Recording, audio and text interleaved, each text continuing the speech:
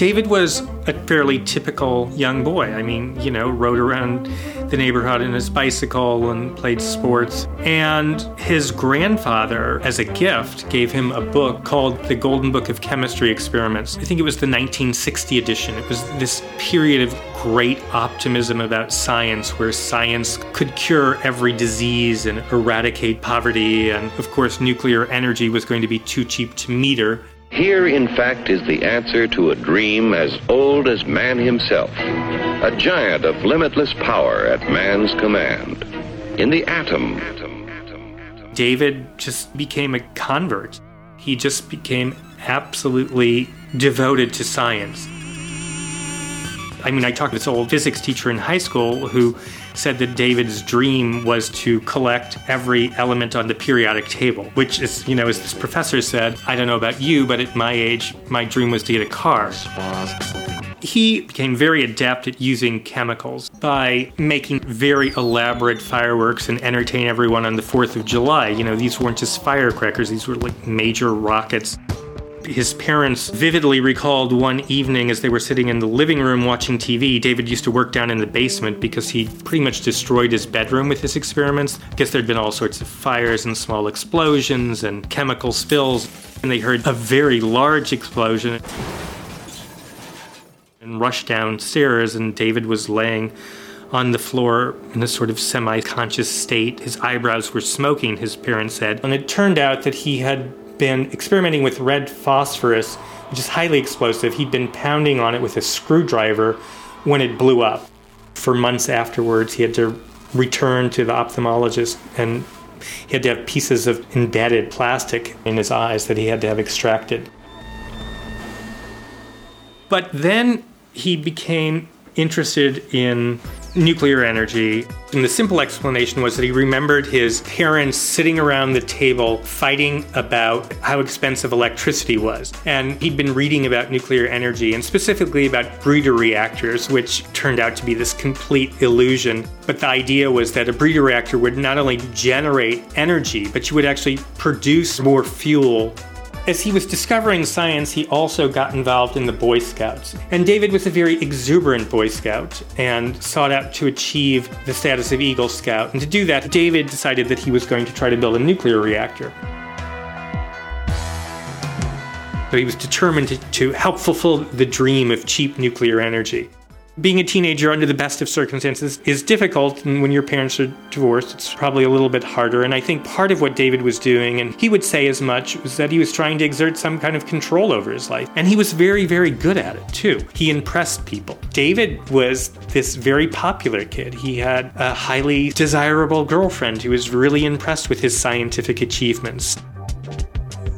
He got a Geiger counter from a mail order house, and he used to drive around Detroit and go to antique shops and test old antique clocks, for example, with the Geiger counter to see if they were emitting radioactivity, because back in the early part of the 20th century, they used to paint the faces of clocks with radium to make it glow in the dark, until they discovered, of course, that radium was highly radioactive. And in fact, the people who painted the clocks, lots of them died of cancer. Radium, half-life, 1,600 years. He would write to smoke detector companies posing as a student doing a project for school. And so a smoke detector company sent him about 100 old detectors, and he extracted this little chip of americium in it. Americium, half-life, 432 years. He got thorium from old Coleman gas lanterns. Thorium is highly radioactive. Thorium, half-life, 14 billion years. He wrote to the Nuclear Regulatory Commission posing as a professor and engaged in lengthy exchanges with an official at the Nuclear Regulatory Commission who kept providing him with information. Gee, what's the best way to purify radium? And he did right away and obtain very small samples of uranium from a company in Czechoslovakia. Uranium, half-life, 4.5 billion years. He didn't just go out and get these gas mantles off these old Coleman lanterns and put them into a shoebox. He did do that. But before doing that, he actually was able, through incredibly elaborate experimentation, to purify some of these materials. He was using coffee filters to try to strain thorium and radium and stuff like this. The lab was a potting shed in the backyard. That was about as sophisticated as it got. Radiation, mutation, radiation, mutation. No responsible adult intervened at any point. I mean, this was going on for years, 92, 93, 94, between the ages of 14 and 17. I mean, he'd be out until 2 or 3 in the morning in the backyard potting shed with a blowtorch, and he'd dispose of his clothing, and they thought it was cute. He was driving his car around 2:30 in the morning, and it's never been exactly clear what was going on, but somebody thought he was trying to steal tires from a car. The police came by and stopped him, and then they searched his car. They found a toolbox that was shut with a padlock and then sealed with duct tape.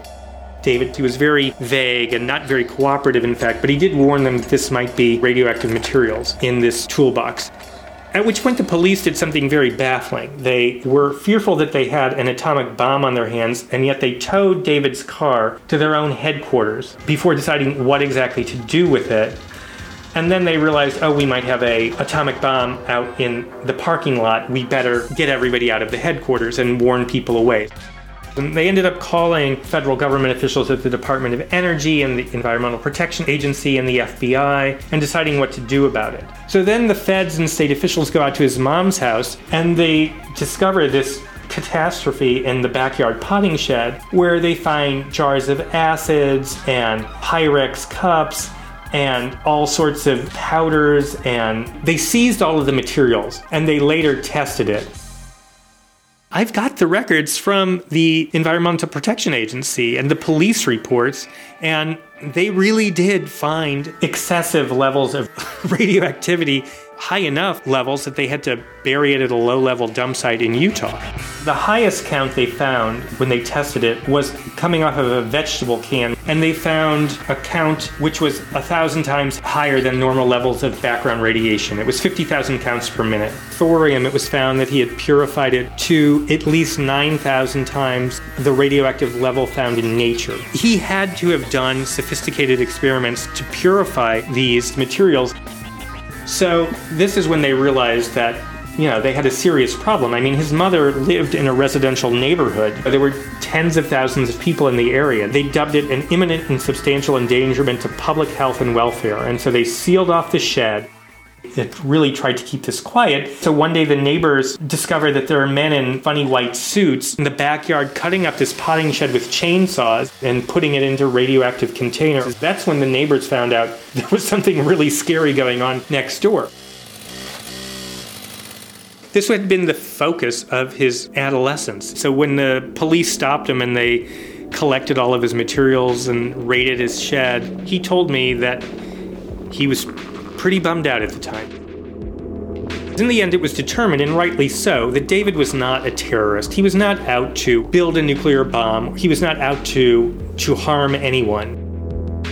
Look, it's impossible to build a nuclear reactor in your backyard. I mean, David's ambition was preposterous, and so he didn't come anywhere near his goal of generating nuclear energy. He did achieve some extraordinary scientific successes.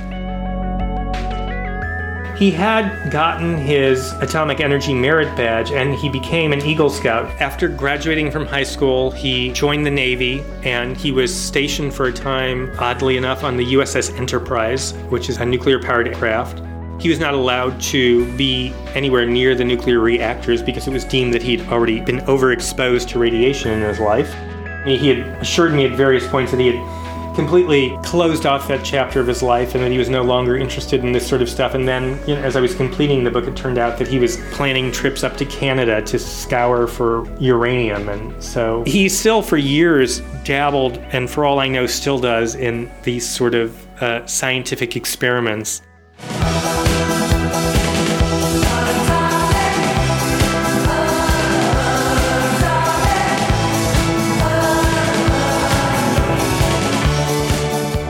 Big thanks to Ken Silverstein, Harper's Magazine, and Emile Klein. Ken Silverstein wrote a book about this story called Radioactive Boy Scout. We'll have a link on our site, snapjudgment.org. You are listening to Snap Judgment, and to hear more stories, visit snapjudgment.org.